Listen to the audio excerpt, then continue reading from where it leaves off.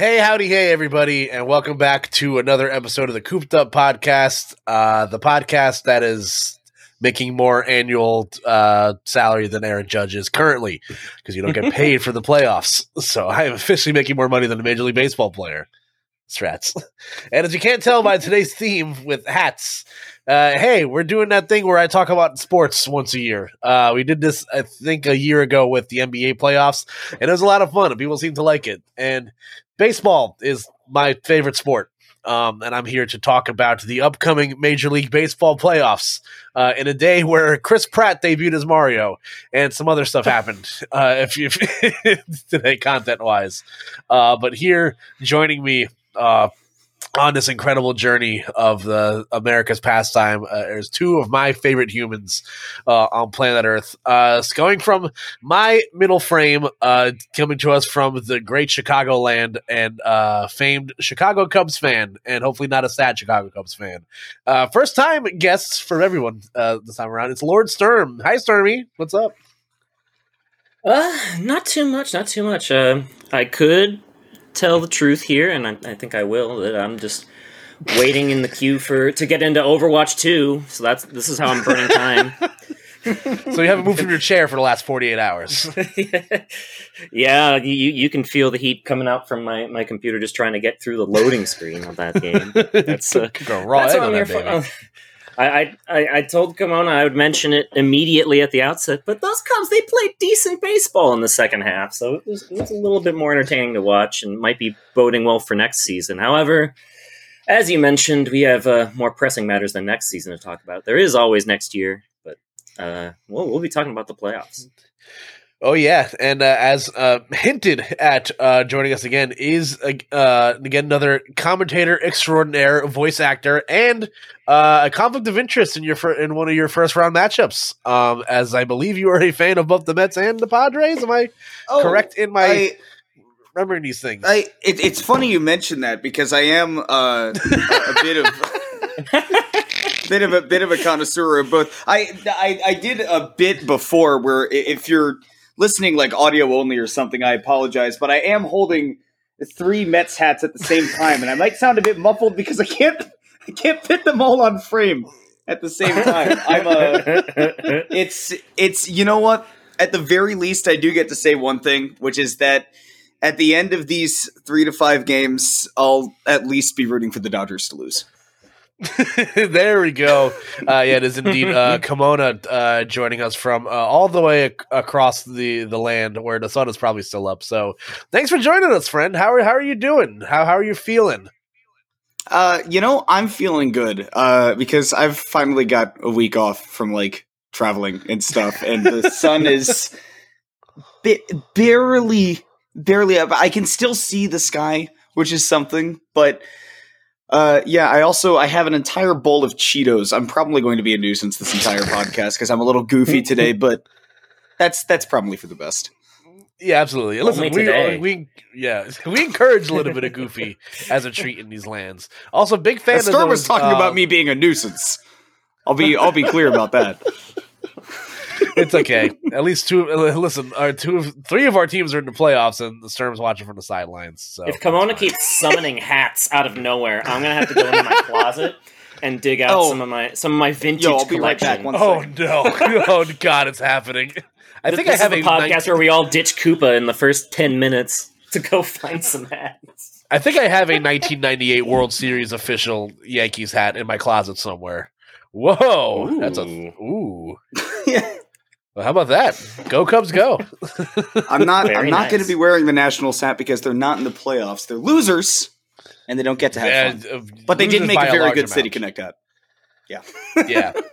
We are all not Washington Nationals fans on this fine. I remember at the end of the season, because obviously as a native tri-state area person, I get a lot of Mets games naturally, and they showed the NL East standings at the end of the season, and the Nationals were about 46.5 games out of first place. So it's kind of definitely a rough year. As it turns out, when you trade away Juan Soto, your team gets worse. It seems like that just is a natural progression. It's weird how that works. It turns out letting Patrick Corbin make 35 starts in the year of our Lord 2022 is a strategy.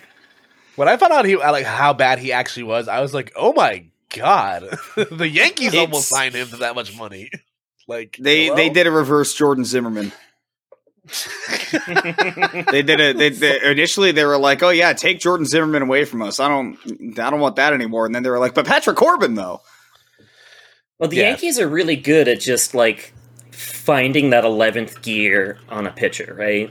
Like that's just kind of been, unless you're Sonny Gray or Frankie Montas, but we're not gonna talk about that just yet. But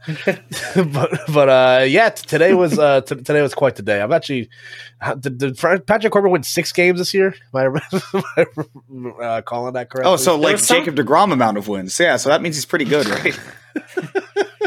there ERA of 6.31. Nice. Where the Nationals, they didn't record a pitcher win, like a starting pitcher win for like 70 games in a row or something. I'm gonna have to look that up. Oh, Jesus Christ. That I could believe it. I'm just looking at, I Google Patrick Corbin and they show like the last 3 starts that he had. And September 14th, pretty good start against the Orioles. Which is a sentence that would mean nothing a couple years ago, but it's kind of something this year. And then he went 2/3 of an inning against the Braves, and then the next time out against the Phillies, he gave up 7 runs and 10 hits in less than 5 innings. So that's a good summary of the season. Yeah, starting up a record of. Sorry to interrupt. Patrick Corbin ended Washington's record 43-game drought without a starting pitcher earning a victory. Yeah, and he still put up a record of 6-19 this year. So, zoink Scoob. That's unfortunate. He'll be trade bait somewhere next season, probably. But nonetheless, we are here to talk about the good teams that made the playoffs this year, an expanded Major League Baseball playoff format, which again, I'm always a fan of expanding the playoffs. And let me tell you, what a wacky day it's been, like we were talking about. So if your day started at 5 a.m. like I did, you probably saw the latest episode of She-Hulk, and that was fun. If you're into that sort of thing, followed by episodes behind. Oh boy, no spoilers, but man, that's a good courtroom drama. Followed by a Pokemon Direct that happened later today, which featured ham sandwiches and giraffes that wear hoods. So if you're into that. Hot topic giraffe. The sandwiches bit took me out. They were like, and now what you've all been waiting for, sandwiches. And I was like, yeah. I love a good sandwich, so I'm into it. Hey, don't get me wrong. If somebody said that in real life, yeah, I would be popping off. I'd be like, yeah, sandwiches. Give me one. Like, I'm tired of Pokemon shoving curry and bonbons down my throat. Yeah, give me a sandwich. Give me a good old-fashioned sandwich that I can feed to my Pokemon, because cured meats is not going to like make them sick or something. Whatever, it's fine. So this is something that's always been a question for me as a very casual observer. I haven't played a Pokemon game since the Pearl remake. That was the last one I played. Okay. No, the Silver remake, Soul Silver. So okay, I was going to say, one of them is very recent. The last original one I played was Pearl, and then the last remake I played was Soul Silver. So just regular animals, I guess, exist as livestock in the Pokemon universe, and there's like a difference between animals and Pokemon. And they very particularly avoid that entire subject. Just like completely right, and yet there are sandwiches with presumably delicatessen style meats that are served by butchers. The only thing I know is that you can eat slowpoke. I feel like if they always stray away from the idea that anything could be taken away from like a dead Pokemon don't die, they faint. And it's like, well, if you take a slab of meat out of them, like that's not shearing a Mareep. That's taking a slab of meat out of them. I don't know if they've ever like shown regular animals in Pokemon. No, I don't think they have either. But like I don't know. You can very clearly eat like burger patties and stuff in the games. Like, I don't know. It's weird. It's the slaughterhouses are conveniently off camera, right on like the route, like you're walking down Route 1, and just there's a big factory in the background, and it's like, oh, I wonder what Fannie Mae's making over there. I did a slowpoke tail. That shit looks real good. But that's beside the point. Rich. And then, so that's a thing that also happened today. And then we all get blessed with hearing the worst Italian accent on planet Earth with the debut trailer from New York Comic-Con of the Super Mario Brothers movie, featuring the voice acting chops of Chris Pratt as Mario. Any quick thoughts on that? Anybody? I'll say this much. I was surprised that I didn't watch the trailer and immediately just go like, "Yep, okay, this is gonna be. Oh boy, okay, that's. Oh no, that's." I was surprised that wasn't my reaction. Like I came out of that and I was like, "Let's see what happens. It might be something." That was my. Okay. I saw it and I was like, I mean, Chris Pratt has the what would you say, like just the acting intrigue of like a granite kitchen counter. Like it's nice, it's there, you know what a granite kitchen counter looks like, but it's just a thing that's sitting there. It's not wowing you. Like that was nothing. And I expected nothing more or less. It's basically exactly what I expected out of Chris Pratt. What I did, though, enjoy was the fact that I was right about the thing I posted 2 weeks ago where I woke up literally in a cold sweat at 3:30 in the morning while I was trying to go to bed, and I realized, oh my god, this movie's going to be an isekai. And then it is. Oh my god, it is. Fuck. God damn it. It's literally an isekai, and I woke up and I was like, "This is the only conceivable way that they could do this. This is the only way that Chris Pratt could be Mario." God, what a country we live in. The live action movie was an isekai. Yeah, the Super Mario Bros. Super Show as well. True. Like that's how it's always been, baby. It's the only way to do it, apparently. My thing about the Mario movie is exactly the same as my thing was before we knew the Sonic movies were going to be good. Which is, my stance on it was, it might not be great, but at least, Jim Carrey's Robotnik. That was my stance on it. And I was like, Jim Carrey as Robotnik will at least carry my personal entertainment and make my dollar value at the theater get to the finish line, right? That was my take on it. And then that movie ended up being great. And my opinion is Jack Black has that Carey potential, that star potential, especially, and I think the impression he made in the short teaser trailer was excellent. And I love Jack Black. I think he'll be super great as Bowser. On that note, I feel like Keegan-Michael Key is wasted on Toad.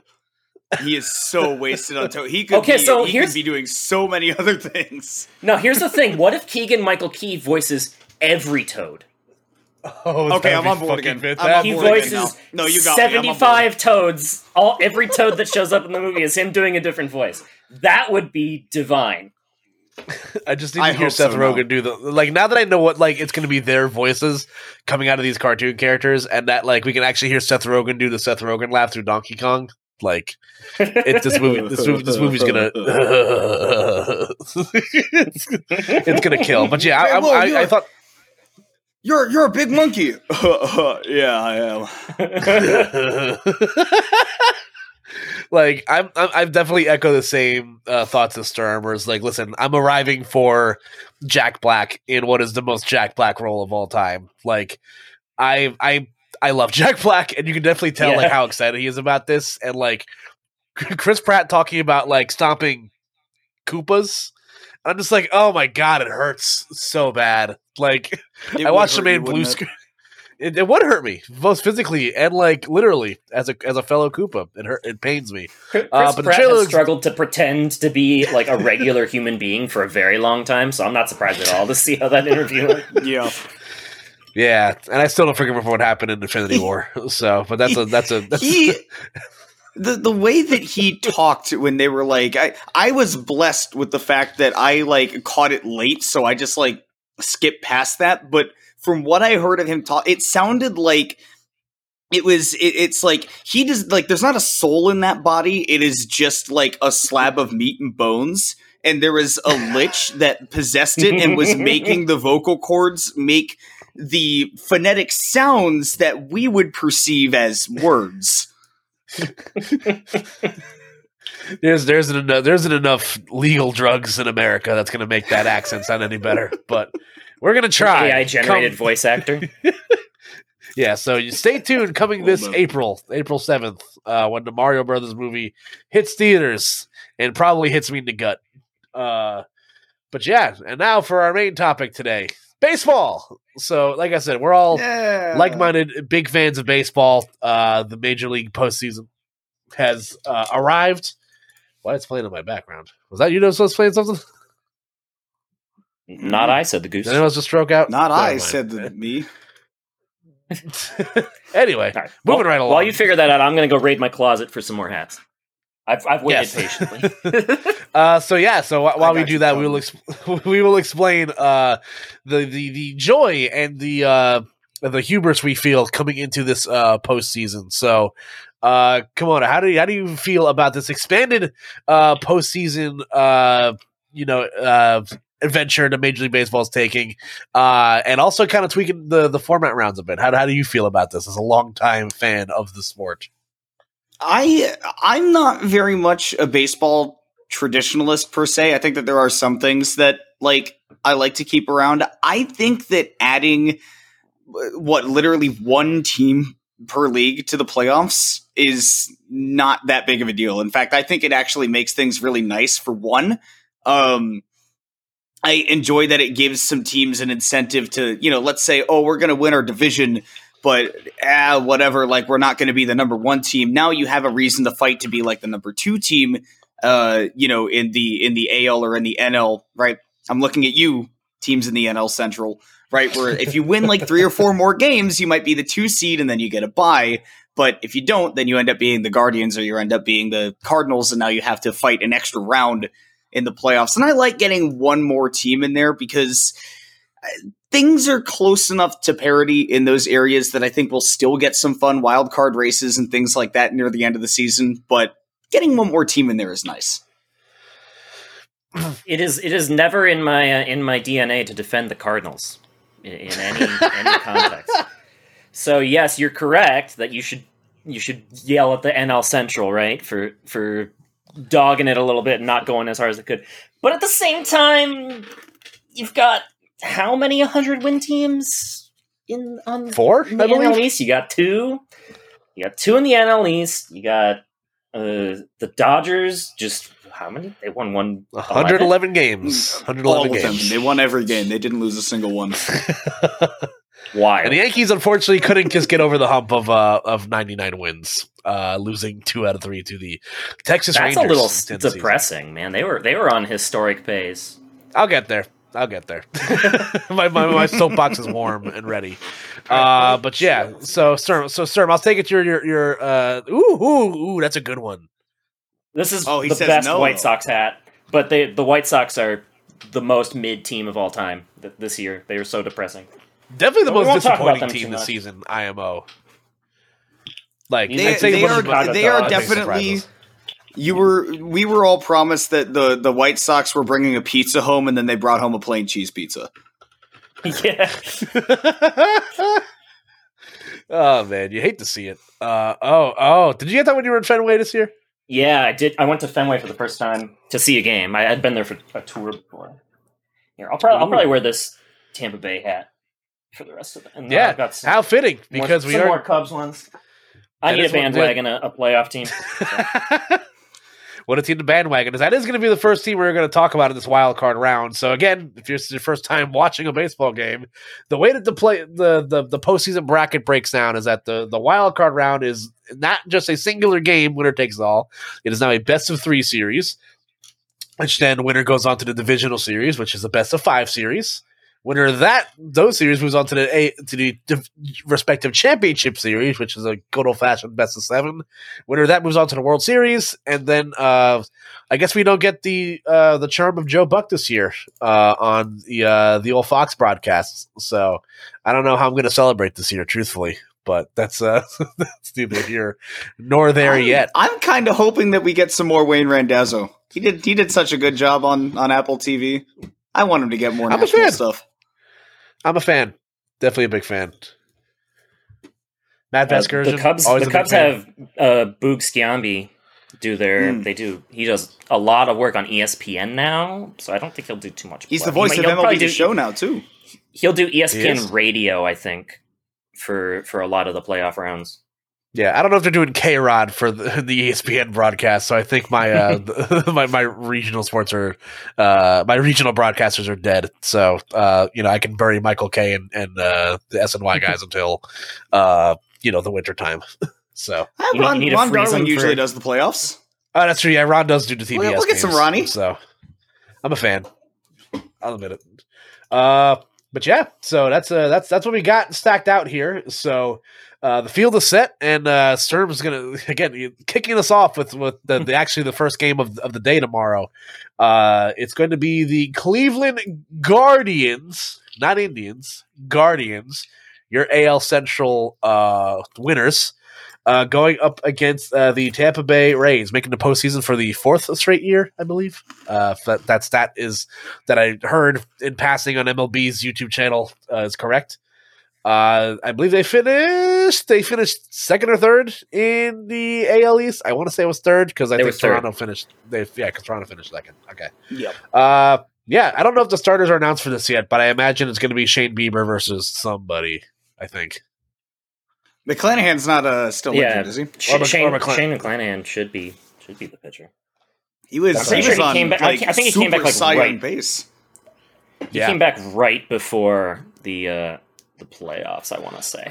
I know that because my brother had Shane McClanahan on his fantasy team and would not shut up about him because he would strike out a gazillion people. The dude is absolutely an ace. He was just. I figured that he would be good, like eventually, right? I didn't realize how quickly he ended up being like major league ready, and then just struck. Like I was ready for Shane Baz this year, right? Like a couple of the other guys, but then McClanahan was just like, no, actually, I'm one of the best pitchers in baseball, and shut up, also. Yeah. And I was like, I will do both of those, sir. Thank you. Also, the Rays getting Yarborough back at the end of the year, definitely helps as well. Glass now, I'm Glass now, yeah. So there's again, Tampa Bay's pitching depth knows no end.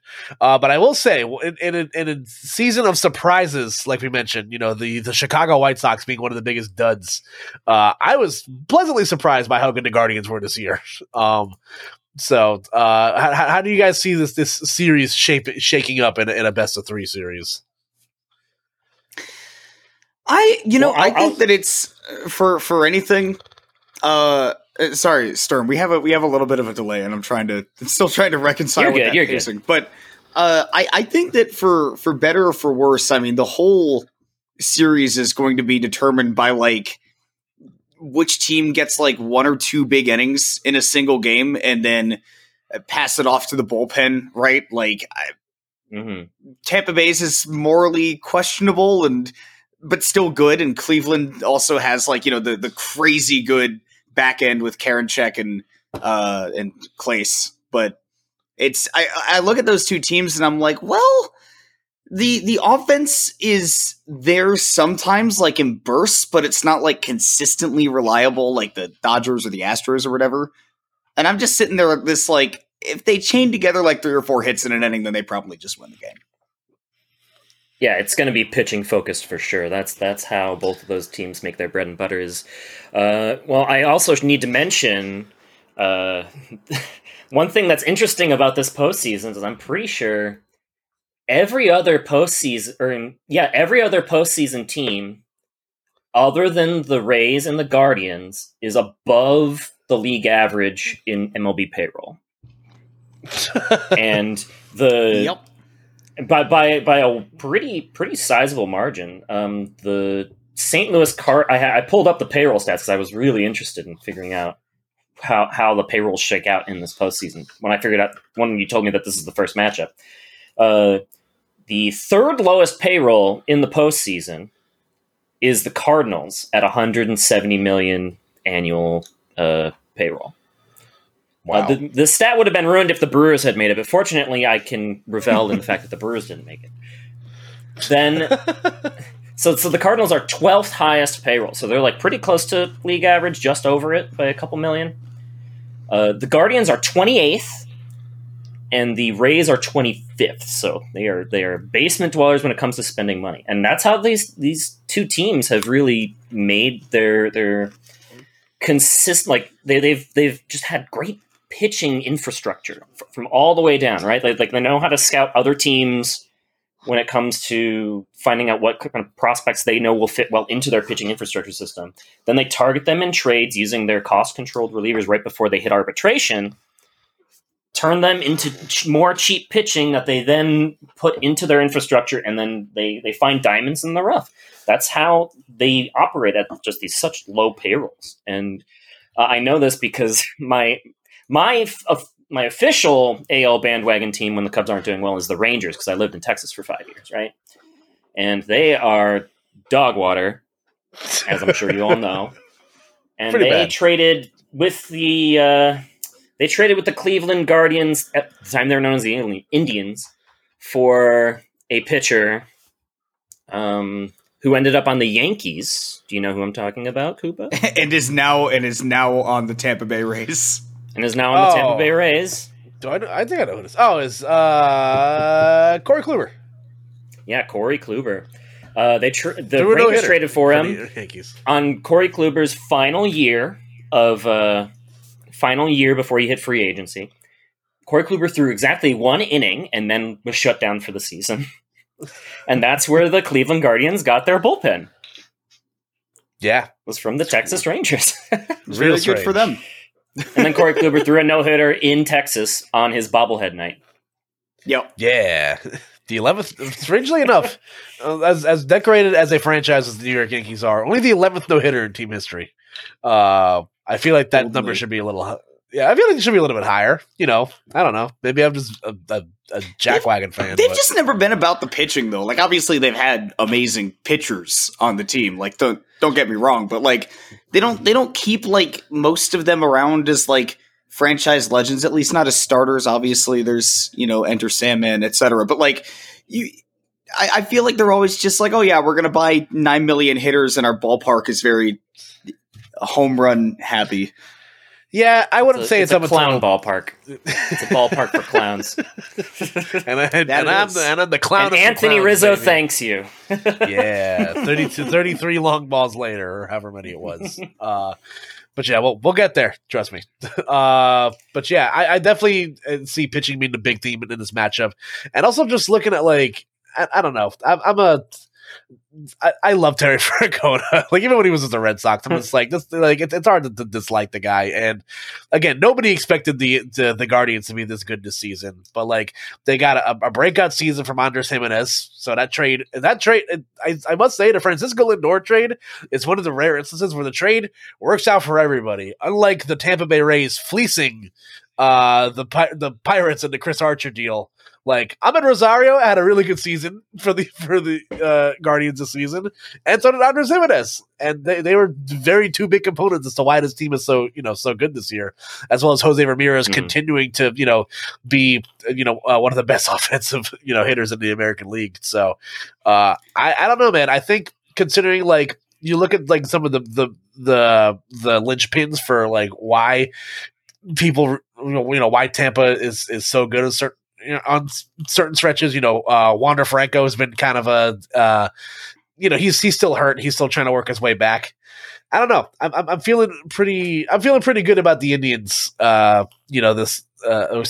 Guardians. Coming around this time, and that scares me because whoever wins that series has to play the Yankees, and I'm not. That's going to be fun, but I don't know. I think it'll be fun.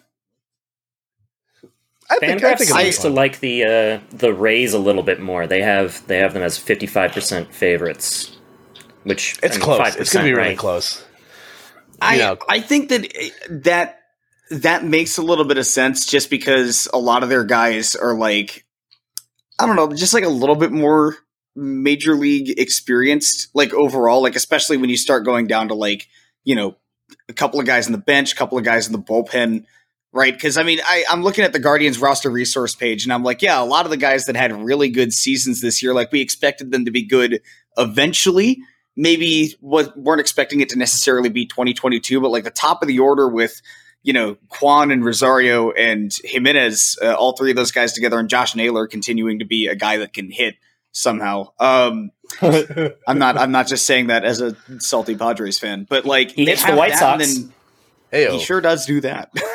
And like you look at that and it's like, oh, these guys are like very Miles Straw also had a pretty good breakout season too.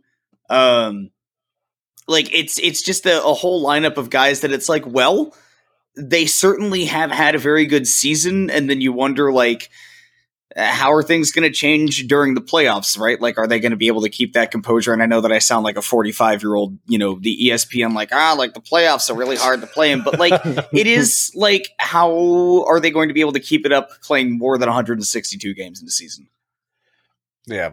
I will say, if you look at how teams garner success in the playoffs, again, you know, Tampa's been one of the golden models for this forever. It's just your pitching is all it boils down to.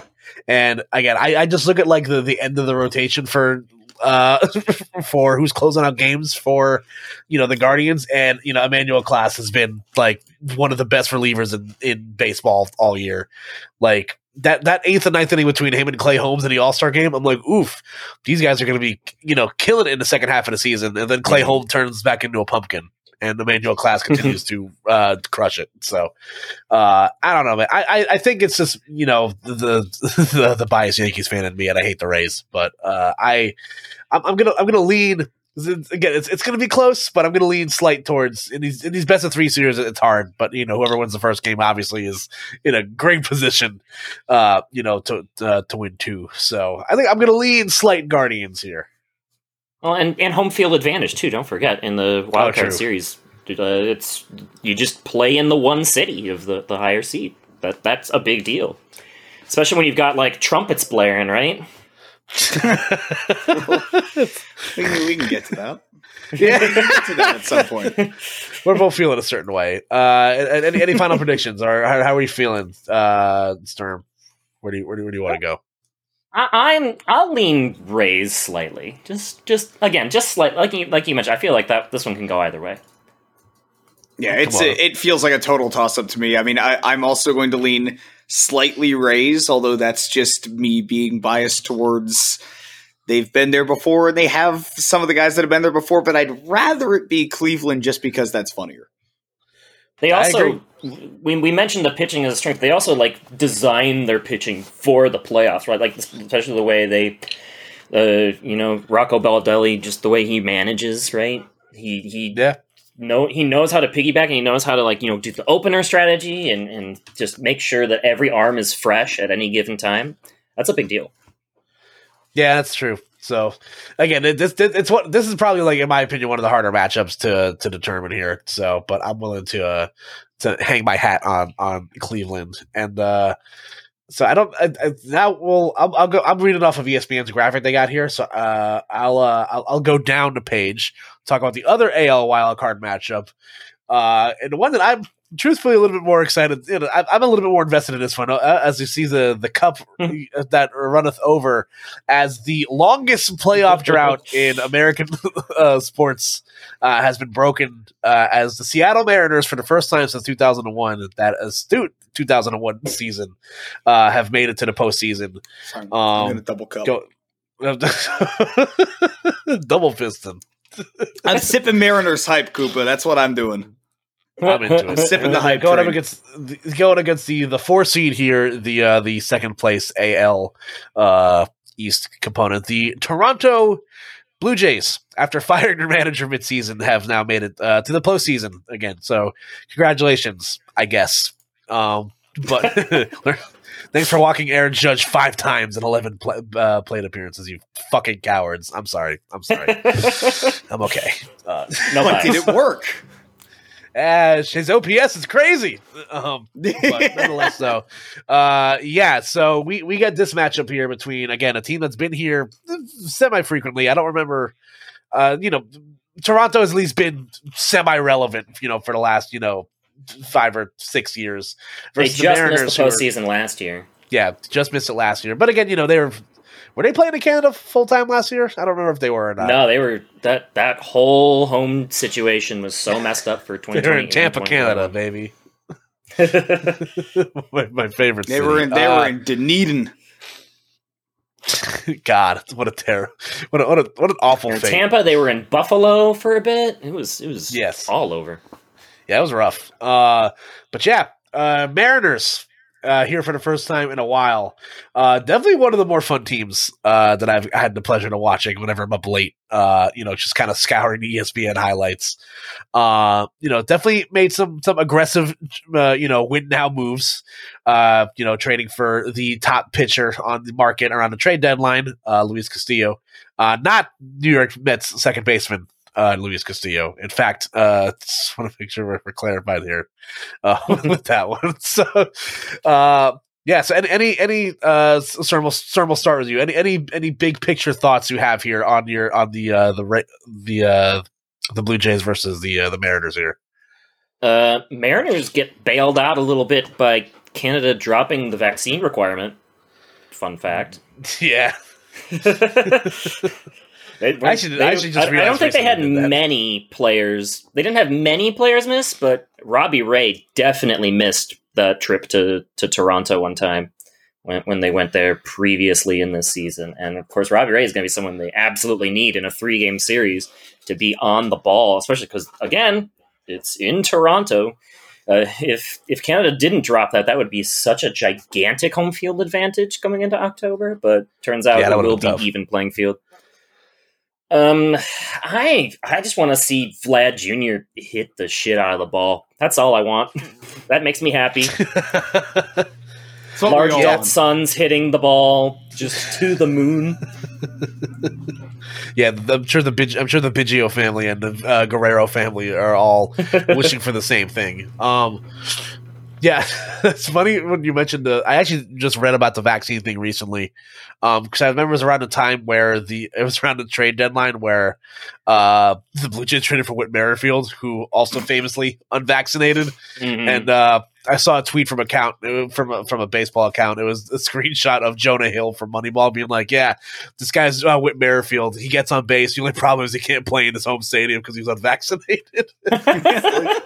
I'm like, oh boy, that's funny. Come on. Any big thoughts here in a best of 3 series between these two teams? So I was just surprised to look at the pitching depth between both of them.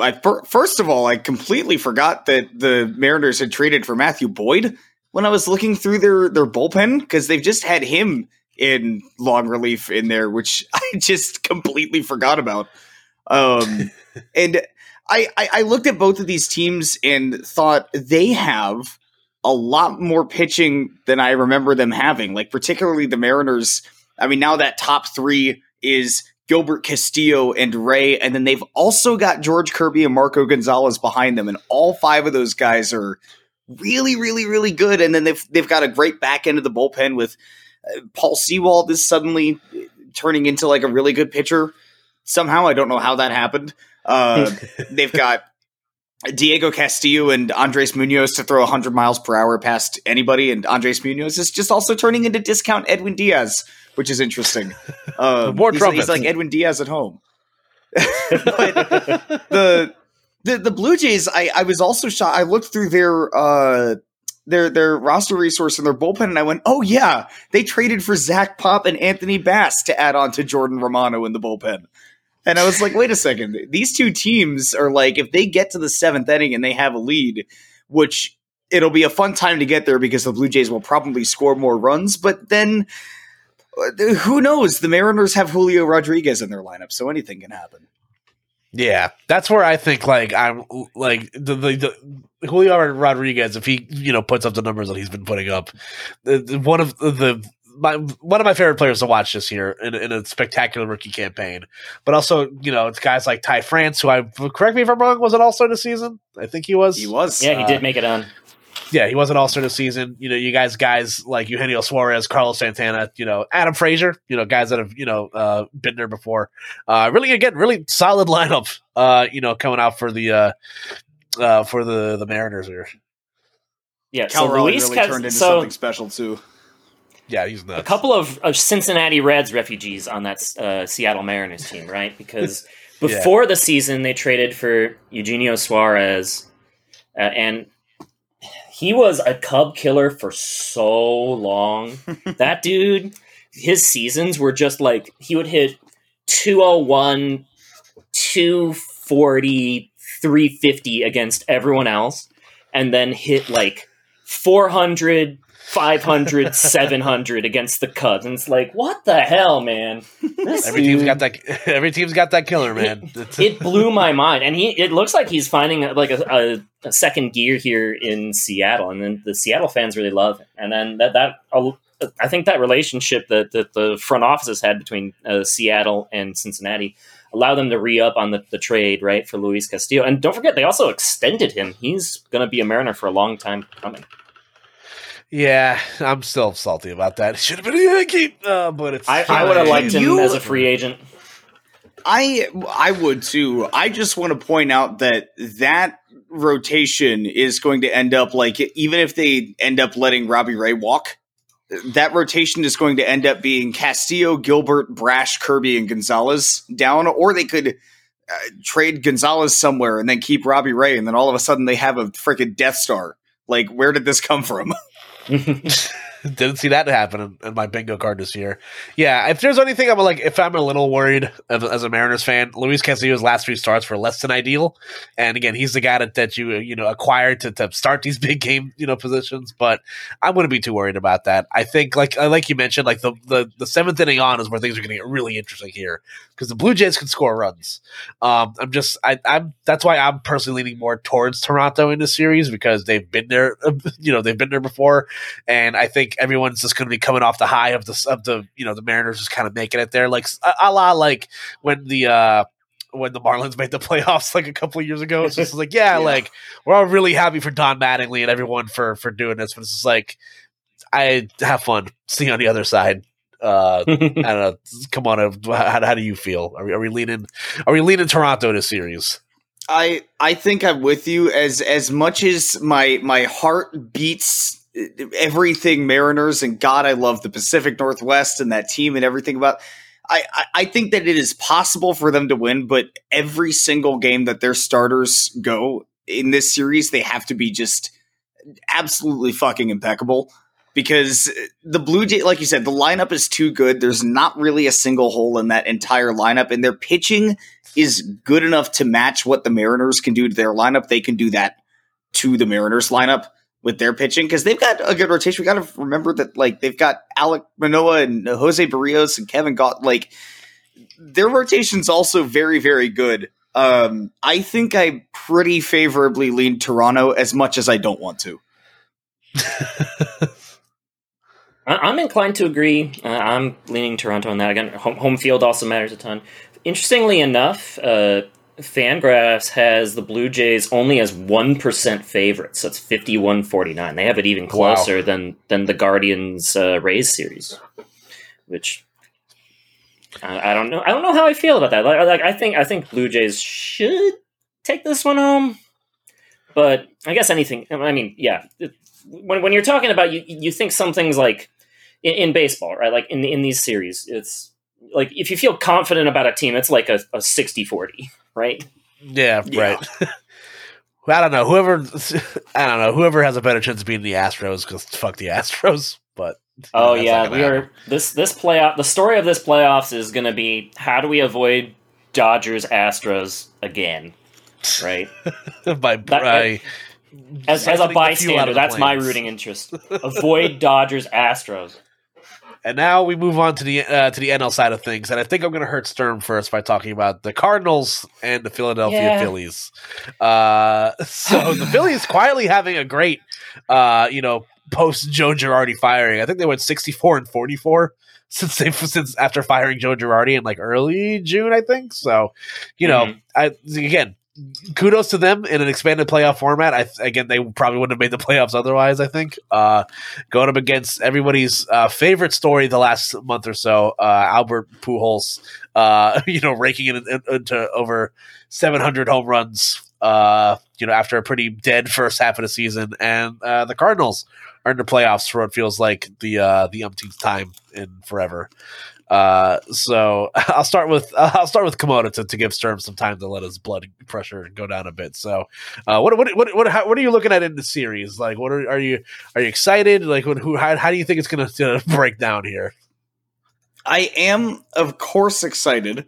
I mostly because I would like to see the Phillies lose, not because I'm a Mets fan and I hate the Phillies, but I'm a bit with the whole idea of I don't understand how a team can just say, man, who cares about defense? We're just going to hit dingers and then make it into the postseason. Like, I enjoy a team with defense, and I'm flabbergasted. But then again, if you have a guy who hits 46 home runs in the leadoff spot, then I guess you can do anything. Also, their bullpen is a little bit,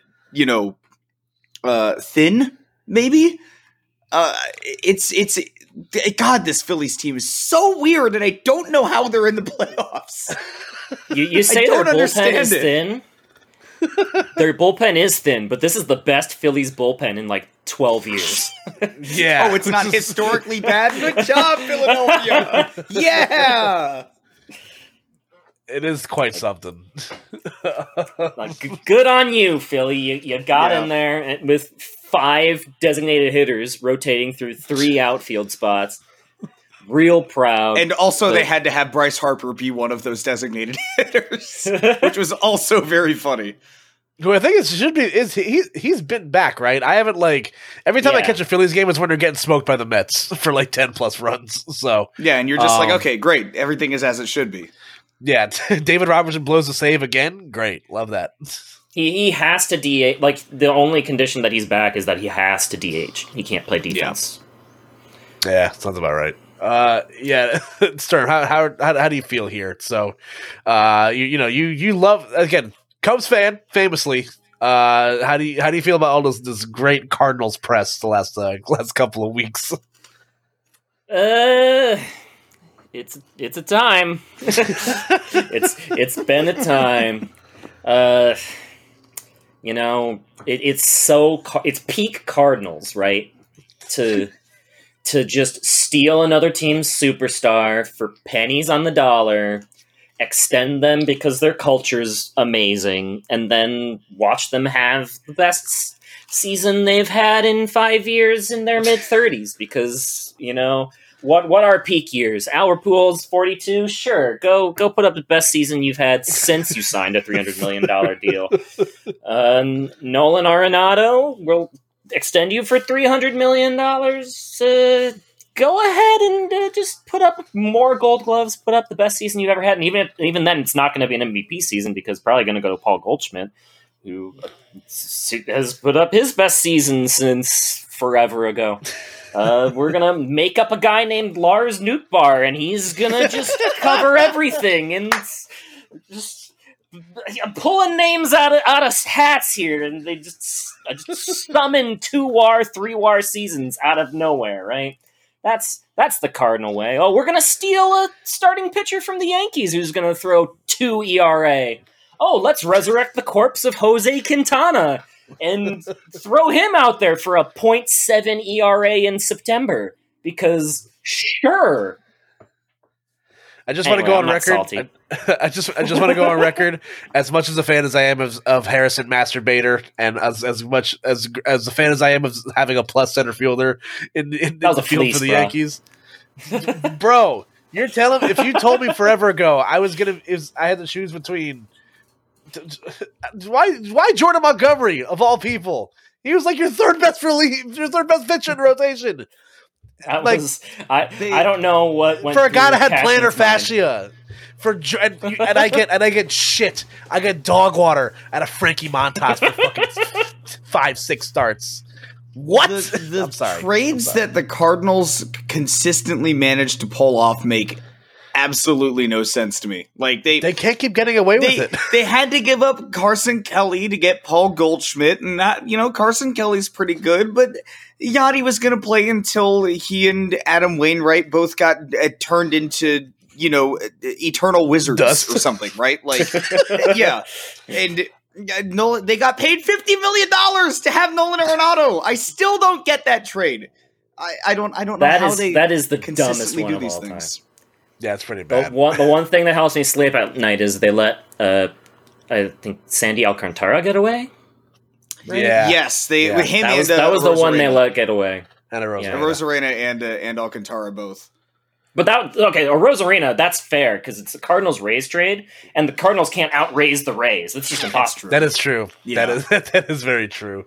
Yeah, listen, I don't know how. It's like Sturm said. I don't know how they are able to get away with it. It must be something like the beer in Busch Stadium or something. But Albert Pujols and the central punting and the Brewers remembering that they're the Brewers. So yeah, a little bit of good fortune going St. Louis's way, but I still think they're in a pretty good position in this series in particular, despite all of my salt.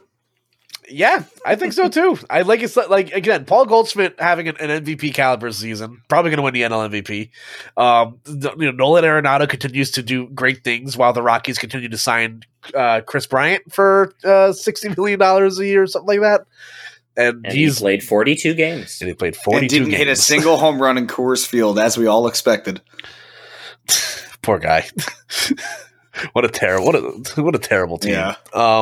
But yeah, like again, they somehow are able to catch lightning in a bottle. They did it with Matt Holliday. They did it with Carlos Beltran. They continually, are able to do it with these guys that You're summoning my sleep paralysis demons, Koopa. Mine too. Oh man. My mom was a Cardinals fan, so it's me too. Yeah, it's tough.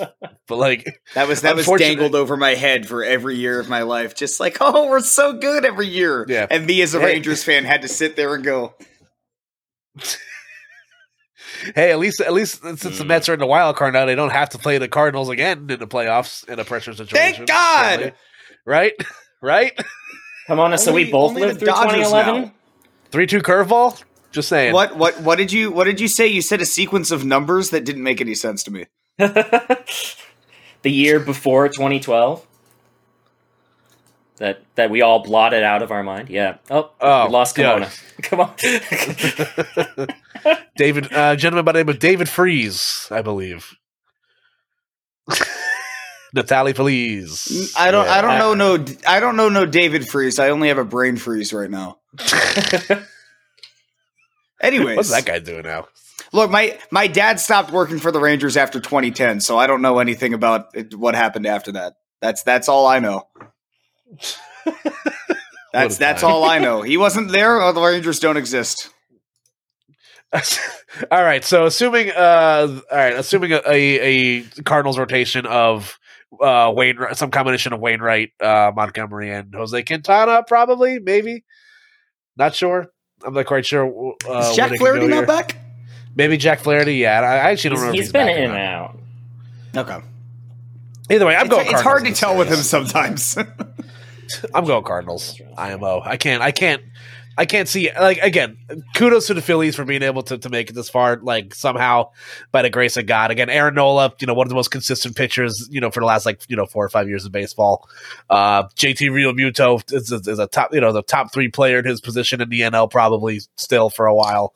I can't see him, man. That bullpen is garbage. It is really bad. Like, you're having 39-year-old David Robertson shut down games for you. I'm sorry, man. It's hard. It's like, as I love David Robinson. Again, Yankees home, but the best reliever that they have. I love, by the way, just absolutely in love with the fact that the roster resource page on Fangraphs has 4 players listed as their closer.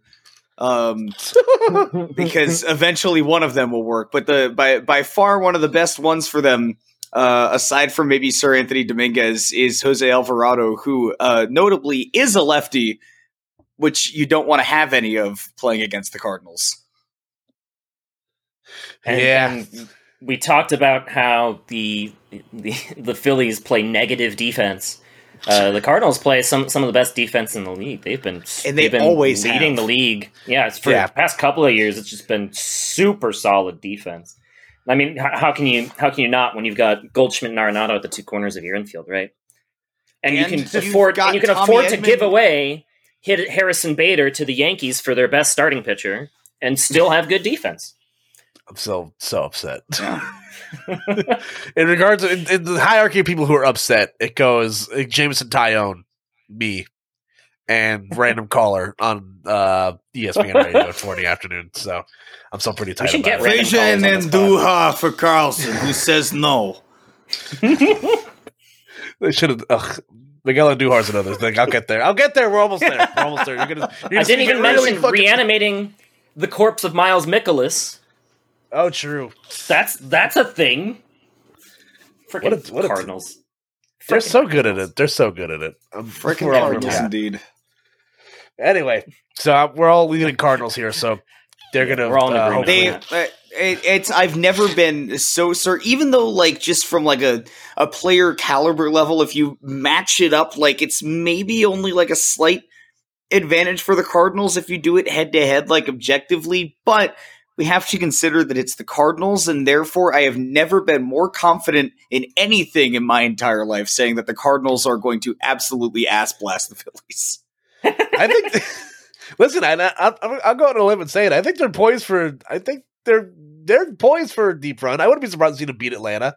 I really wouldn't be. I would love that. Like the storybook ending is there. Like all three heads of Mount Rushmore are about to retire. So hey, how about we all dive into the fountain of youth one more time? You know what I'm saying? So I wouldn't be. I'm not saying they are going to beat Atlanta because Atlanta is looking poised to make another run to the World Series. Their last World Series run in the year that we don't talk about was the air quotes last year of Tony La Russa's managing career. So and now he's gone again. What a guy! His ghost fades into the sunset. And now we hurt Comona as we talk about the final of our wild card matchups here. The Mets, baby. That's all about the Mets, baby. The San Diego Padres and the second place. That is such a dope hat. The Padres hat. It's so love that color combo. Their citywide uniforms are great. I am a huge fan. I almost bought it. I have the hoodie from that collection sitting on my couch back there too. I almost bought a Yu Darvish jersey in that color scheme. I almost did it. It's fine, but I won't. It's a lot of money. The New York Mets, newly minted, second place in the NL East after holding on to the division lead for 180 straight days, I believe, until being swept by the Braves at the end of the season. So now I will start with Sturm as we let Komona's blood pressure cool off for the time. Oh, I'm not interested in doing that. I'm just going to rile him up. Let's talk about Sturm. Did you catch that interview with Pete Alonso today? Anyone? Nope.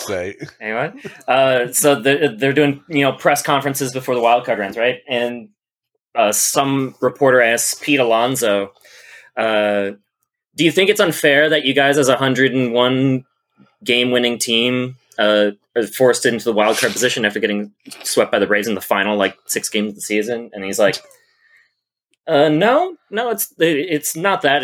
He says it much more diplomatically than I'm about to phrase it, but he says, no, it's the whole season, right? Like, we just got swept by the Cubs 3 weeks ago. And they did. The Mets did get swept by the Cubs 3 weeks ago, and DeGrom threw one of those games. Yeah, I gotta say, makes you think. It's tough. I think a big theme, again, as someone that lives in the New York area, I've watched a lot of Mets games this year. And, when this team is good, they're really good. There's a lot of good to talk about with the Mets this season. Again, Pete Alonso probably hit his way into maybe a second place in the NL MVP talk, tied for the most RBIs in the season with Mr. Aaron James Judge. We'll get there. But Francisco Lindor having a great year after what was a pretty mediocre year for him last year. So, proving that the trade was not just a waste of everyone's money. There is no Jason Bay part 2, for the time being.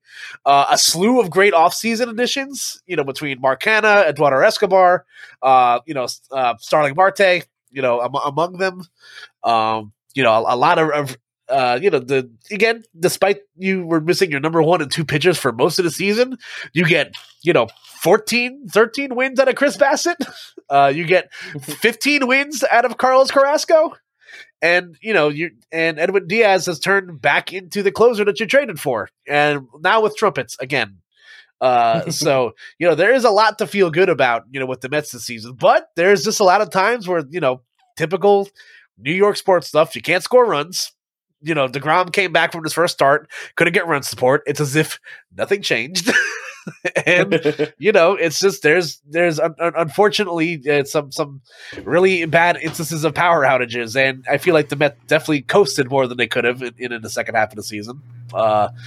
But yeah, it has now affected them here to where they're going to have to play, not only have to play a first round series, but they're probably going to have to go into the next round if they end up beating the Padres with Chris Bassett starting against, Clayton Kershaw or, whoever, whoever. Tony instead Gonsolin. Plenty of options. The Dodgers. They could instead of paint at the wall and figure out what they want to start. Yeah, you're looking to go to LA with a starting, games 1 and 2 with Carlos Carrasco and Chris Bassett instead of Jacob deGrom and Max Scherzer, like they plan to do the whole time. So I don't know. Now, granted, the Padres haven't looked, unstoppable since the Juan Soto trade. They definitely have faltered, and I definitely think they're, I still think the Mets should be favored here, but I don't know. Come on, I've talked long enough. Are you okay? Are you with us still? I enjoy that you use the phrase "not unstoppable" for the Padres, because I feel like, as a fan of both of these teams, this may come off as a little bit of feeling whiny and maybe a little bit sad that that Daddy's money didn't work out the way I thought it would. But I feel like these are two teams that really match up to be the stoppable force of the San Diego Padres versus the movable object of the New York Mets. And it's going to be a series that I think that by the end of it, anybody who is not just all behind one of those teams is going to go, man, that was a lot of fun. Both of these teams are so cool. And then, the rest of us will just have a lot of very high blood pressure. But I look at, what we come into. And first of all, we talked about it before, right? The Dodgers are next if the Mets beat the Padres, whatever. But also, a lot of their best parts of the season were done with no DeGrom and no Scherzer. They had a lot of guys that stepped up and did really well. And some of those guys are still on the playoff roster as well. Obviously, the back end of the bullpen is amazing. Adam Ottavino has returned to being the ace reliever that he was back when he was on the Rockies. And I love that he's found his way again.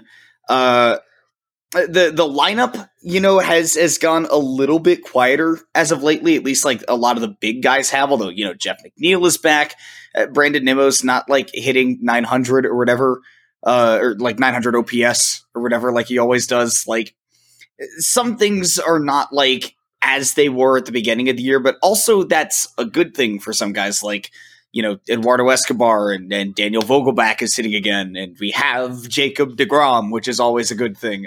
And to sidebar for just a moment, I have no ill remorse or anything about us losing the lead in the division, because the moment that Jacob deGrom gave up 10 hits against the A's in 2 innings, I went, oh, we're okay, wild card. Cool. I immediately realized at that moment that the Mets, even with a new owner and everything, we have not shed the mantle of being that team. But the Padres haven't either. They traded away a lot of guys for Juan Soto, who's been out hit by the guy whose name I don't even remember that got called up by the Nationals, the 30-year-old rookie. I'm gonna feel real dumb when I don't remember his name, but that guy's out hit him or whatever. But Frank Schwindel 2 Electric Boogaloo. Basically, yeah. And I don't know, the Padres have a lot of guys that could and should be hitting, and a couple of guys that shouldn't but have been, like Brandon Drury, who they traded for. Yeah, but it's again, this is two teams that are just it's all about the rotation, and I would not honestly be surprised if, especially for the Padres, if we saw Yu Darvish game 1, Joe Musgrove game 2 and then have, Blake Snell go 4 and Sean Manaea go 5 in game 3. Like that would not surprise me even a little bit. I mean, and then you look at their bullpen and that's also unstoppable. Like they're very good. Both of these teams are so good, man. This is going to be such a fun round to watch. I have so much to say about both of them. Yeah. It's my turn to be the 50-year-old ESPN pundit who's just been sitting on, pardon the interruption, for 25 years, right? When we talk about Juan Soto and how he's been a little bit disappointing so far in his Padres tenure, but the thing is, like, him in the playoffs could just be the X factor, right? Him in the 2019 playoffs, right, was just he took Washington all the way to the promised land, and then, of course, they fell off a cliff, and we never heard from them again. But now this could be the moment where he realizes his potential. And I think, even though San Diego traded, literally the entire farm to Washington for that trade, even if they don't re-sign Soto, if they go on a big run with Soto putting the team on his back, that just justifies all of it, right? Because flags fly forever. That's what happened when the Cubs traded for Chapman in 2016, and they gave up, everything in that trade. But, and then we got him right back. Flag, the rings and the flags, they are permanent. Yeah, I mean, also they've got Juan Soto for another couple of years after this season too. Like, it's not just a rental; he's got a couple of years of arb left too. Like that's great for them. You want to talk about playoff people, though? I do want to not take away too much from the Padres because there's a very, very good chance that they do just beat the Mets, and then we all go, all Mets. Like, it's everything's but those Mets. I will say that if you want to talk about playoff players, I look at the Mets team. I look at their whole roster resource page, and there is one name I see above anybody else on that roster that gives me hope that the Mets could win the World Series this year. And it's the fact that they have a guy on their bench by the name of Terrence Gore. And I don't care about Francisco Lindor or Pete Alonso or Jacob deGrom, Max Scherzer. No, the fact that Terrence Gore is on this roster means that something's going to happen. He's gonna win us the Taco Bell free taco? Yeah, he's gonna see. I was gonna say he's gonna steal the base in the World Series to get the Taco Bell. Mr. Doritos Locos, doing God's work. Yeah, listen. I would love to see a scenario where, again, a 100-win season from a New York team doesn't get flushed down the toilet. I think New York sports are better as a whole when the Mets and the Yankees are doing well, as I'm sure most people agree. But again, it's a toss up because, again, are we going to get the Jacob deGrom and the Max Scherzers that have been unhittable and that have been the best pitchers in their respective leagues for the last 4 or 5 years, or are we going to get 10 hits against the Oakland Athletics, Jacob deGrom, and it's going to be tough. But again, I think you look at the bullpen, how they finished the season against the Nationals, whatever. It was pretty cakewalky, if you put it that way. But I don't know, man. Like, when this team's right, it's hard not to root against them. And again, I'm a Yankees fan, and I can say that with without me throwing up into my hat. So I don't know. It's definitely a toss up, but if Jacob deGrom comes out throwing heat, I'm going to lean Los Mets just because they beat the Dodgers in the regular season, and I can't wait for it to happen again. So sure, let's go. Did it in 2015? Mets. Yeah.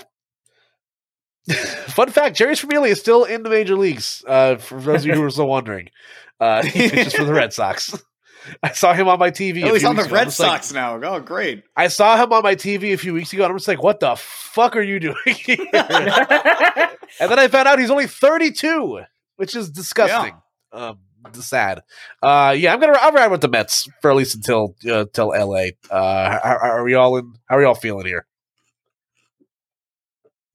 I'll go slight. Again, I don't think anyone can predict what'll happen in this series with extreme confidence, but I'll go slight Padres. Partly because I'd like to see Dodgers Padres. I think that'd be super fun. That they ran that in 2020, I think, and that went all the way to the last game. Oh, that was a super fun that's series. it. That is true. That'd be fun.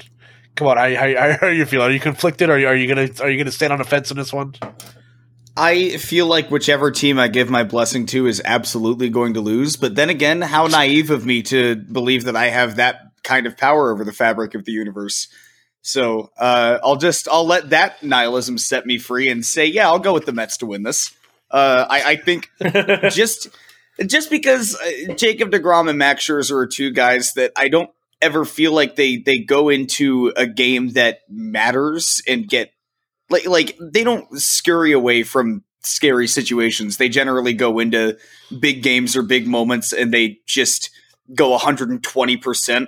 And when it's in the playoffs, every game is 120%, right? So I feel like that's between those two guys, it almost, again, just going to let my nihilism set me free and not believe that I have any control over the fabric of the universe. But they're basically two guaranteed wins in the playoffs. Yeah. I think the X factor might be the X factor that differentiates between 2022 Mets and the LOL Mets we've known for like pretty much our entire adult lives might be Buck Showalter, right? Mm-hmm. Yeah. He's been a big deal in turning around the culture and starting to stop all the shenanigans that the Mets have been so well known for, like the media circuses and whatnot. He's just been a calming presence on that team. Yeah, I love that guy so much. And the Mets. The last time the Mets made the playoffs was also the last year Buck made the playoffs as a manager. So I think again, righting the ship and kind of getting the right people in there. Again, managers I feel like are kind of glanced over as sort of like, lol, okay, you're just here while the nerds run the show behind the scenes. But I generally think Buck has made a huge difference on this team, like you mentioned. So don't be no Mickey Callaway, sending pictures of his dong to people on the work staff. So. But those are LOL Mets. We are now we're past that. We're and now we move on to the divisional series. So so instead of keeping everybody here for another 4 hours, we'll take a look at the four big cheeses here. We'll see. Let's see who's on. We'll talk about who's on the most on upset alert here. So obviously your top four seeds are the Atlanta Braves, the Los Angeles Dodgers, the Houston Astros, and my New York Yankees. So we'll start. I'll start with the Comona. Which of these four teams do you have the least amount of confidence in to make it to to make the run here? That is a really good question. It's hard because all three teams have been really good this year. It's funny to say this because the Dodgers, I think, kind of objectively have the hardest division series team to go up against, in my opinion. Projected, I'm going to say partially it's the hater in me. Houston. I'm going to go with Houston. That's wishful thinking, my friend. That's wishful. It's wishful, but it's partially the hater in me. I understand, but I'm gonna be a contrarian and go with Houston. Yeah, I want to go there too because I hate the Astros. But again, I do think where you look at the Dodgers, they definitely are. They can make the run again, or the Dodgers have been known to fall flat on their face before. I wouldn't be surprised if it happened again. This isn't like the most what I think of like how the Dodgers are able to like retool in the middle of the season. Like, you get a Max Scherzer, you get a Trey Turner, you get these Manny Machado, you get these guys in the middle of the season to help aid you in your playoff run. They didn't really do that this year, per se. Obviously their team is as good as it has been in forever. Again, 111 wins. Don't want to scoff at it, but I do. I do look at like what Comona said. They definitely have the toughest opponent in the divisional round. But this is my turn. I would be surprised if the Yankees went up there against whoever they have to play and they lay a big fat fucking egg. Wouldn't be surprised. We look for. I was gonna say. Yeah, like, I'm not afraid to say it. Comona says this is a hard question. I'm like, well, one of these four teams had a pretty shitty second half. Yeah, they won 10 games. The Cubs had a better second half than the Yankees. But Cubs that's where I don't want to be like recency biased.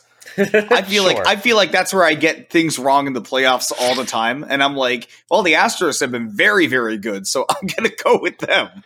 Sure, like I don't know. This Yankee season has been a lot of fun to watch. Again, Aaron Judge is not made by man; he is made by machines. Okay, 62 home sculpted. runs. Yeah, sculpted by the gods. and I don't know. The ghost of the dead body of Roger Maris Jr. that they dragged around for the last 3 weeks. Like Aaron Judge is having an all time season. I can't wait to tell my kids that I watched this happen. Into real time. 62 home runs, 131 runs batted in. Barely missed out on a triple crown, all without getting hurt in a contract year. And it's been one of the greatest seasons I've seen in the New York sports area. And this team, again, that early part of the season, Giancarlo Stanton's lower body looks like it's functioning again. That's cool. Anthony Rizzo, is raking to the short porch and left and right field. Love that. I have to suffer through 100 and however many at bats of Josh Donaldson this season, unfortunately. But this team was putting it together for a while. They were the best. They were talking 120 wins. We're talking about those Yankee teams of great in the late 90s. That were just fucking crushing it. And then the All-Star break happened, and then they won 8 games in the month of August, and then the whole fucking thing fell apart. Now, granted, you can have that happen while you have a 12-game lead or 15-game lead in the division and still recoup and still not lose the division or not let it get any closer than, however, I think it was 5.5 games is the closest it got or something like that, in the middle of the season or something. It got that close?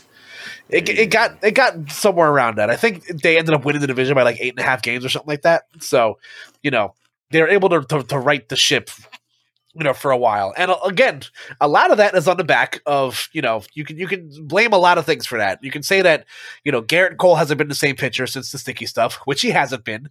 And you're paying Garrett Cole a shit ton of money to be the best pitcher in baseball. And he's been very middle of the road, the last season and a half.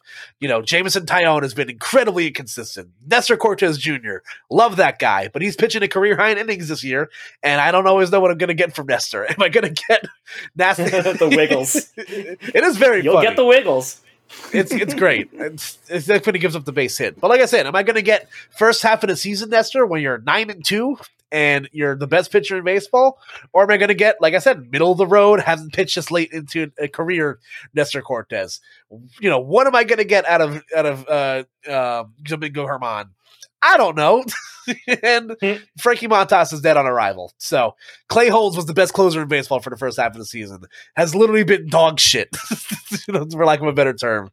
I'm using my New Yorkers a bit. He hasn't been terrible, but he's not shut down. He's not under sub 1 ERA, Clay Holmes. So Giancarlo Stanton looks like my dad trying to swing a baseball bat up there now. He struck out he's hitting 141. And again, he finished the season strong.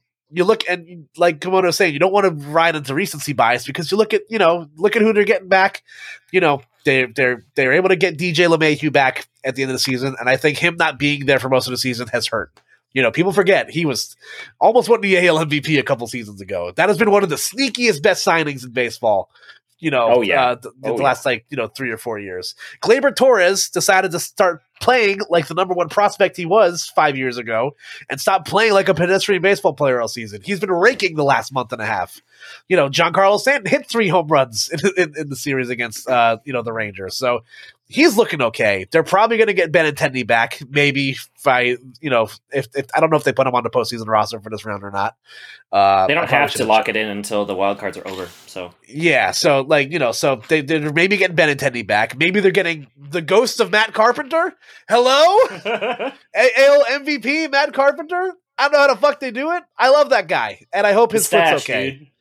It's crazy. Not having him in the lineup has really fucking hurt this team. And I think if they can get him back, they get a healthy Benintendi back. Maybe my hot take is that they should bench Isaiah Kiner-Falefa and let Oswald Peraza start at shortstop, or put IKF at third because I can't. Again, we traded for Josh Donaldson. Josh Donaldson is not supposed to hit 12 home runs, 56 RBIs. It has been, and what is his fucking excuse? He's been healthy all season. I don't get it. He's 36. He's 36. Albert Pujols is 90, and he's raking. Like, he had one foot. But he could be older than that. He's 90 on his fake birthday. He could be 92. It's true. He could be 92. He's had 1 foot for the last 2 seasons in Los Angeles. I'm just saying. So, as much as could the Yankees make a deep run into the playoffs? Could Jameson Taillon, again, put up 13, 14 wins this season? Good for him. Another case of the Pittsburgh Pirates getting fleeced by other teams and trades. I'm all for it. I love it. So, if they can get this team to put it together, if Aroldis Chapman can turn back into 2016 Aroldis Chapman for the then Chicago Cubs, I'd be okay with that. Scott Efros, I'm down for him closing out games too. Like, my man looks like a stud. Efros is great. You guys got a great pitcher in him. 5 years of control. 5 years of control. I love it. So I'm just like, there's so much that can go right for this New York Yankees team. However, there's mightily more stuff that can go wrong. So I'm optimistic. I think they could definitely bash their way to the championship series. But if they got to go against Houston again, I'm going to shit in every pair of pants that I have in my house, and I can't do it again. I'm not strong enough. And now I will gently get off my soapbox. Thank you for thank you for listening to me rant for the last 5 minutes. So every Yankees fan gets one. That felt good. I needed that. Who needs cigarettes? We're just lucky you didn't do that on the L train. Then somebody would have tried to sell me chocolate or something. I don't know. Any other thoughts on the other teams we haven't mentioned yet? We barely talked about the Astros. We barely talked about the Braves. You guys got any outlanding?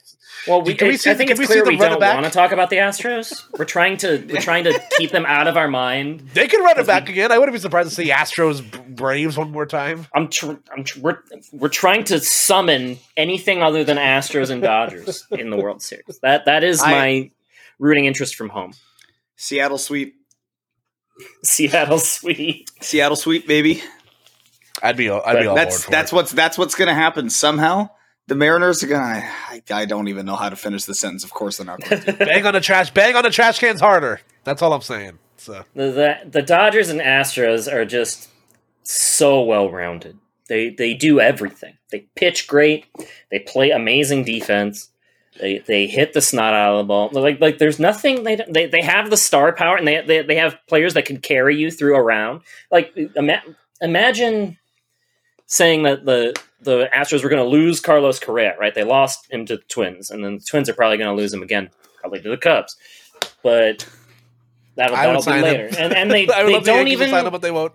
They don't even drop a beat. They just keep. They're like, okay, call up the next stud shortstop and just keep the line going. It's incredible the talent factory they have churning in Houston. And you can say exactly the same thing about LA. They've been doing it for how long? Like 10 years. They've been just consistently at the top. And well, the one thing that would be interesting about that matchup is this. I think this would be the first time they've met. They've met in the World Series a lot, but this is the first time they've met in the World Series since the scandal broke. So that would be an interesting dynamic. That would be fun. The Astros should be forced to play the first game without jerseys on. I'm just saying, no buzzers, no trash cans. Shirts versus skins. Yeah, we all do that. Yeah, why not? Why not? Make it happen. Yeah, I don't. Again, it just makes me so mad. The Astros are just continued to somehow piece it together. Like you mentioned, they lose one of their stars, and they're able to replace them. I forget Pena. Jeremy Pena. Jeremy Pena. We all knew a while coming that Correa probably wasn't coming back because Jeremy Pena. We were like, yeah. I mean, even if it's going to take him a couple more years to hit at like a very good major league level rather than just like kind of average like he has been. I mean, the defense is there and it has been there for a while. And at the very least, when you put a guy like that at shortstop and you've got tons of other people that can cover for that in the lineup, like obviously Jordan Alvarez, Jose Altuve's back to being like an MVP. And Alex Bregman, I will say the one thing about the Astros that worries me the most is that Alex Bregman has not been his usual self this season. So therefore, that's the one outlier. he's going to hit about 15 home runs this season, in this postseason. Like, it terrifies me. It does terrify me. Yeah. And I guess, listen, the only rooting interest for me in the Astros, and there aren't many, is Dusty Baker, because I'm a big Dusty fan. I would love, I'll just come out and say it. What Justin Verlander has been able to do this season is absolutely insane. Age 39, lowest career ERA, like led the league in the AL in wins. Like, power to you, man. Like, I cannot, like, I've hated facing Justin Verlander in every stretch of every postseason I've played between Detroit and Houston, and he's still got it somehow. My man's completely turned his career around somehow to probably, and again, considering the guys that Houston had in that rotation between Cole and Greinke and Verlander, I was expecting Verlander to be the guy to outblast those guys. So good on him. So if there's anything to root for, I'll root for that. But fuck everybody else. so that's where I'm feeling here, more or less. Any World Series predictions? So we've been going for about an hour and a half now. What are we predicting for our World Series? Come on, I'll start with you. What are yours? Where's your head and or your heart at? My heart is at getting the most absolute nonsense World Series possible. The one that just, if you went back in time, literally 2 years, everybody would be like, ha ha, ha ha ha ha, ha ha, yeah. I want to see, my heart says Mariners and Mets. That would be the funniest thing possible.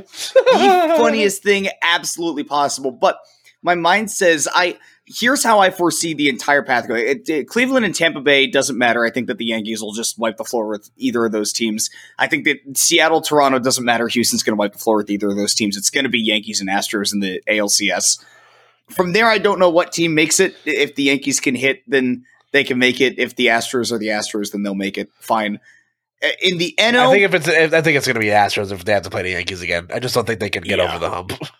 I don't think that there's really a whole lot of anybody in the AL that can beat the Astros, if I'm being frank. Like I said, I was only being a hater when I said that I think they're the least likely to make the run. I think they're almost certainly going to be in the World Series.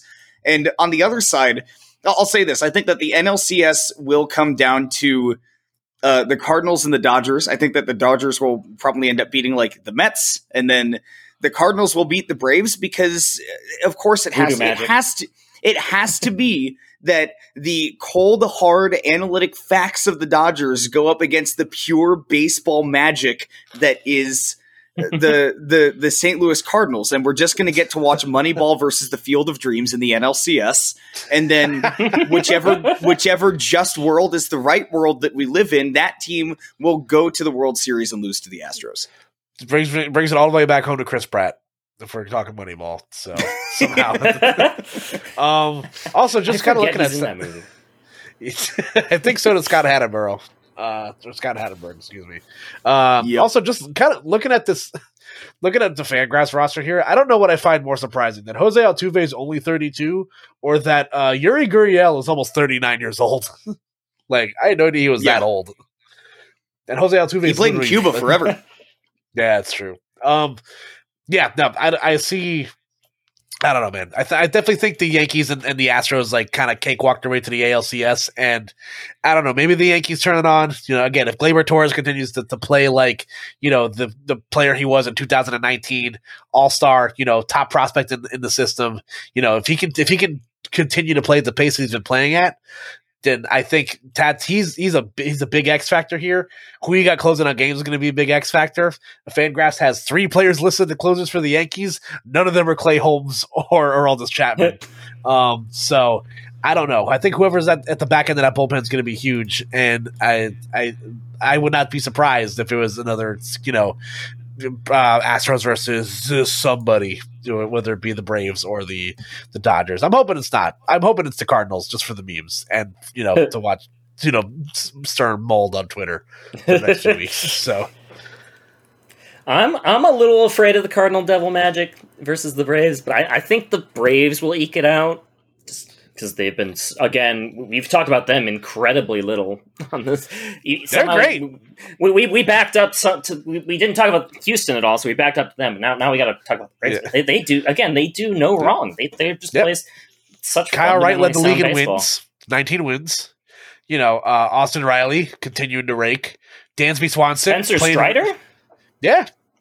Oh, all these and very, very good. Dansby Swanson, again, we're talking about players playing very well in a contract year. Dansby, if Aaron Judge didn't break, AL records set 61 years ago, we'd also be talking about Dansby Swanson much more because he's been playing very well in what's a contract year for him as well. Like, that team is just so well put together. Travis d'Arnaud has become the prospect that he was supposed to be with the Mets. With the with the Braves, he wasn't even that bad with us. Like, I agree. Like the world, yeah.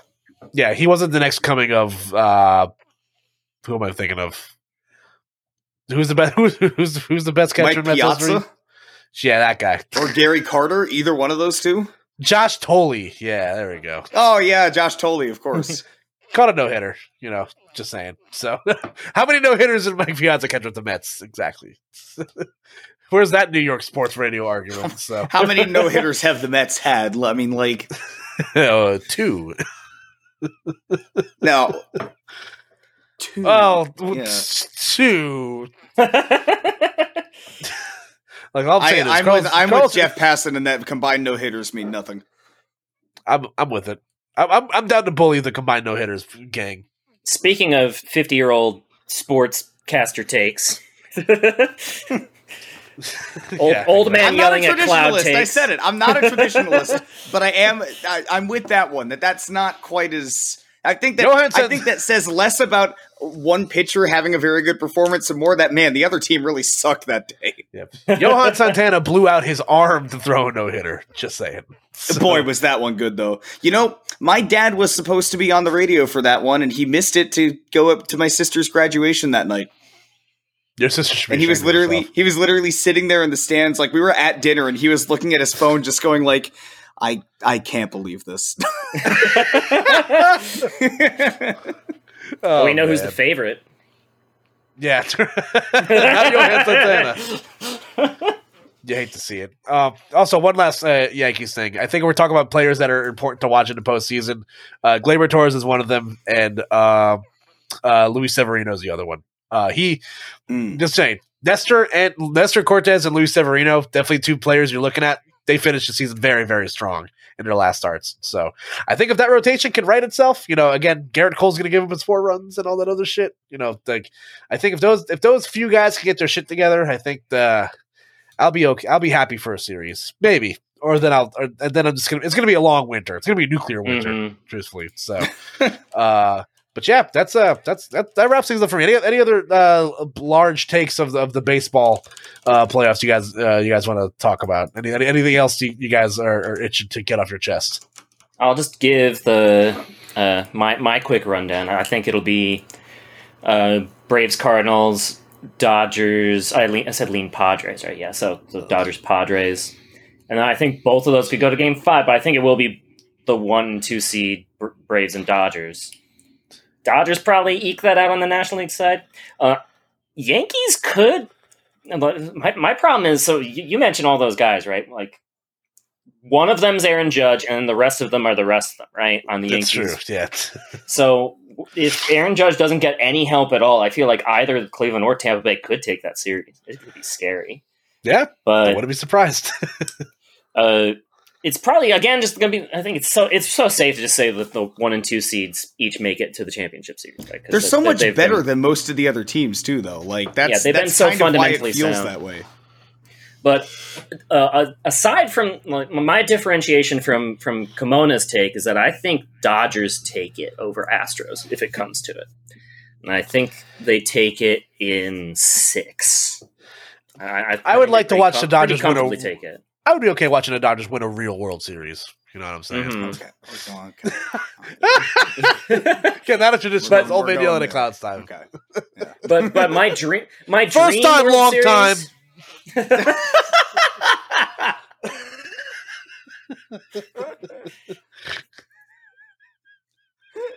My dream I matchup think that if they do the is- robot umpire, I'm gonna jump off the Brooklyn Bridge. I can't believe New Yorkers actually sound like that too. That's the funniest part. They do. That's the people think we're making this shit up. They do. These people are fucking crazy.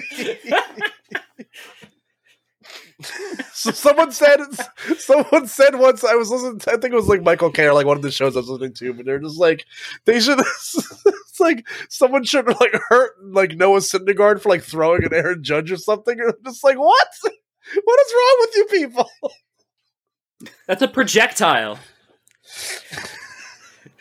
Have you guys ever heard that mic'd up clip of Terry Collins getting ejected, by the way? Oh God, it's so good. Oh, it's fucking hilarious. You gotta give us a shot. You gotta give us a shot. Terry.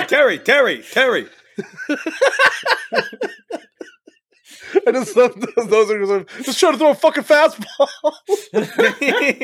No, I'm not buying that. I'm not buying it. Sir, if you haven't seen this, I'm going to send it to you. It's very funny. Yeah, send it to me. I can't believe you haven't seen this. It's a landmark one. I remember I was eating at a Chuy's with my mom when I was watching that game.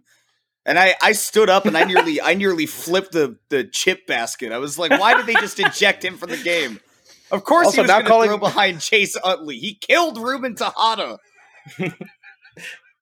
Yeah. Talk about landmark moments in Mets rooting histories. Every Mets fan remembers where they were during this Terry Collins. No, literally.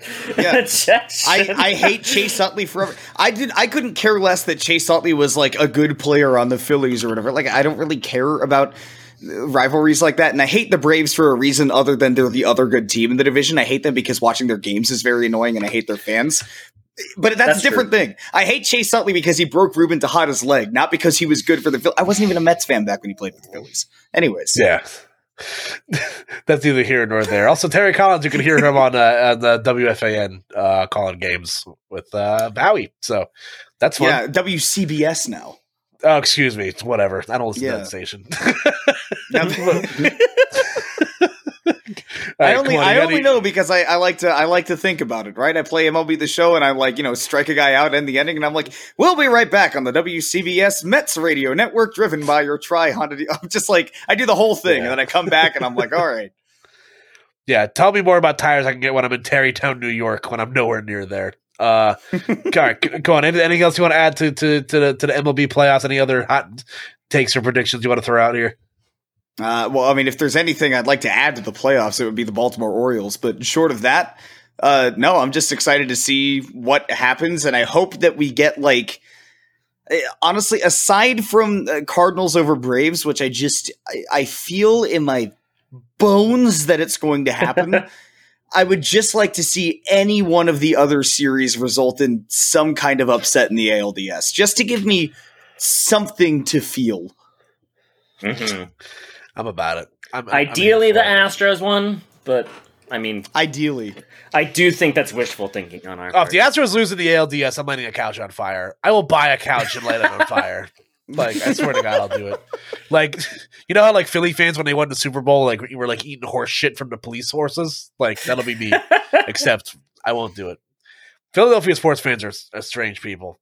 I don't associate with them because I'm not one of them, but they're weirdos. Maybe I do hate Chase Utley for being a good player in Philadelphia. Yeah. Maybe my opinion has changed. That being said, yeah, go Yankees. I'm going to be a homer the whole way through. And please re-sign Aaron Judge, please. I'm begging you. Don't let him walk. $40 million a year, baby. Get ready. He's going to make banks. If he goes to the Giants, I give up. I'm done. If he, all right, here's the thing. If you let Aaron Judge walk and you don't trade for both Shohei Ohtani and Mike Trout, I'm going to be fucking pissed. That's yeah. I'll give you Giancarlo Stanton, Gleyber Torres, Anthony Volpe, Frazier and Andujar, who says no. Miguel Andujar. That's an MLB The Show trade you're making right here. Yeah.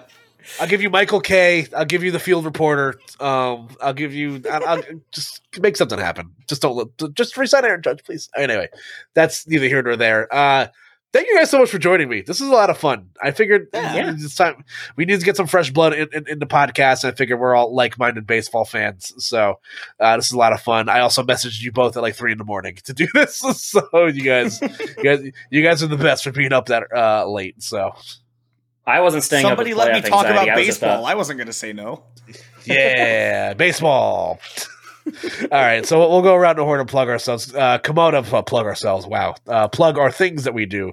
Comona, where can the people at home on the internet find you and the many things that you do? Because you are literally all over the place. Yeah, I'm in a few places. You can, just if you go to my Twitter at that Comona, you can just kind of keep up to date with things there. I'm gonna be on like an improv game show this weekend. Nice. I'm in anime dubs. My character in Overlord is in the next couple of episodes, for better or for worse, if you're familiar with the show and the dub. Hopefully at some Smash tournaments around as well. But I'll be doing what I do. Yeah, it's all about the Mets, baby. It is all about the Mets. Let's go. Forget this. I don't care about that. I care about this. Multiple hats. A lot of Sturm. Thank you for joining us from Chicagoland. Where can the people find you? I can't be out hatted. Here's my stack. You hosted me. You can. It doesn't contribute except for this VHS copy of Pokemon the first movie. That's all I have to contribute to this. Hey, a flex is a flex is a flex, right? Yeah. You can find me at Lord Sturm. That's LORDSTURM as in Mary 473. Everyone messes up the spelling of it because that's named after the antagonist of Advance Wars 1 and 2, the remakes that we're never going to get on Nintendo Switch. So yeah, those are never coming out. And you can find out what I'm up to there. I'm not really up to much really until the end of the year. I've been quite busy with my job, but I poke around at the Ignition Weekly over here in Chicago. Every once in a while, I'll do some commentary. I'll be tweeting my thoughts about all of the time I'm going to be spending my last couple of vacation days. I'm mostly probably going to spend on video games that are coming out, like God of War and Warhammer Darktide. That one's going to be freaking sweet. Ooh. So I'll be posting my impromptu thoughts and reviews over there. So yeah, you can follow me there. I'll be watching the games along with y'all. So we'll also have some thoughts on those. Yeah, and I'm gonna make sure to have this uploaded by the time the first games go live tomorrow, so that way I don't date myself. Yeah. For sure. Yeah, you guys can check me out at Koopa NJ across platforms. Again, I've been a little dormant in terms of esports stuff recently, but I've, I'm starting a new job, and I'm also moving out of my house at the end of the month, so I'm a little busy. But you guys can check me out on the internet. I'll be tweeting about the various things that are coming out the next couple weeks. We got some fun content stuff coming up. I'm finally getting caught up on all the backlogs of cooped up content. So, so I'll probably have a She-Hulk review come out in a couple of weeks. Talk about the Mario trailer. Pokemon and Sonic come out in a few weeks. So I'm going to be the most obnoxious person to be friends with ever on planet Earth. I will be molding on Twitter as Giancarlo Stanton goes 1 for 15 in the ALDS, and that's it. But that one he hits 490 feet. I just hate the way his stance looks. It looks so uncomfortable. He looks like he's swinging like he has to take a shit all the time. Why are your legs so brittle, Giancarlo Stanton? Why? I'm sorry. I'm done. We had to get one more Yankees rant in for the road. Frazier for Andujar, who says no. Frazier for Andujar, yeah. Now who's now batting fifth for the Pittsburgh fucking Pirates because the Yankees couldn't do anything with them. Whatever. I'm done. That's it.